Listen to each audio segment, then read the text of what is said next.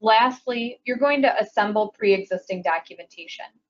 When I work with clients on this step, sometimes there's a feeling or a need to document as-is processes before we can begin. I wouldn't recommend that. Instead, what I would say is just assemble what you've already got, but don't belabor the process by documenting your business processes or having your subject matter experts take time to write work instructions for tasks that will likely change in the future.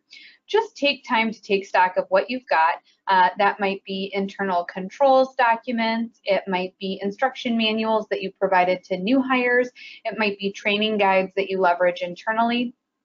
Just gather that information up and have that at the ready, as that will aid in the future steps in the process.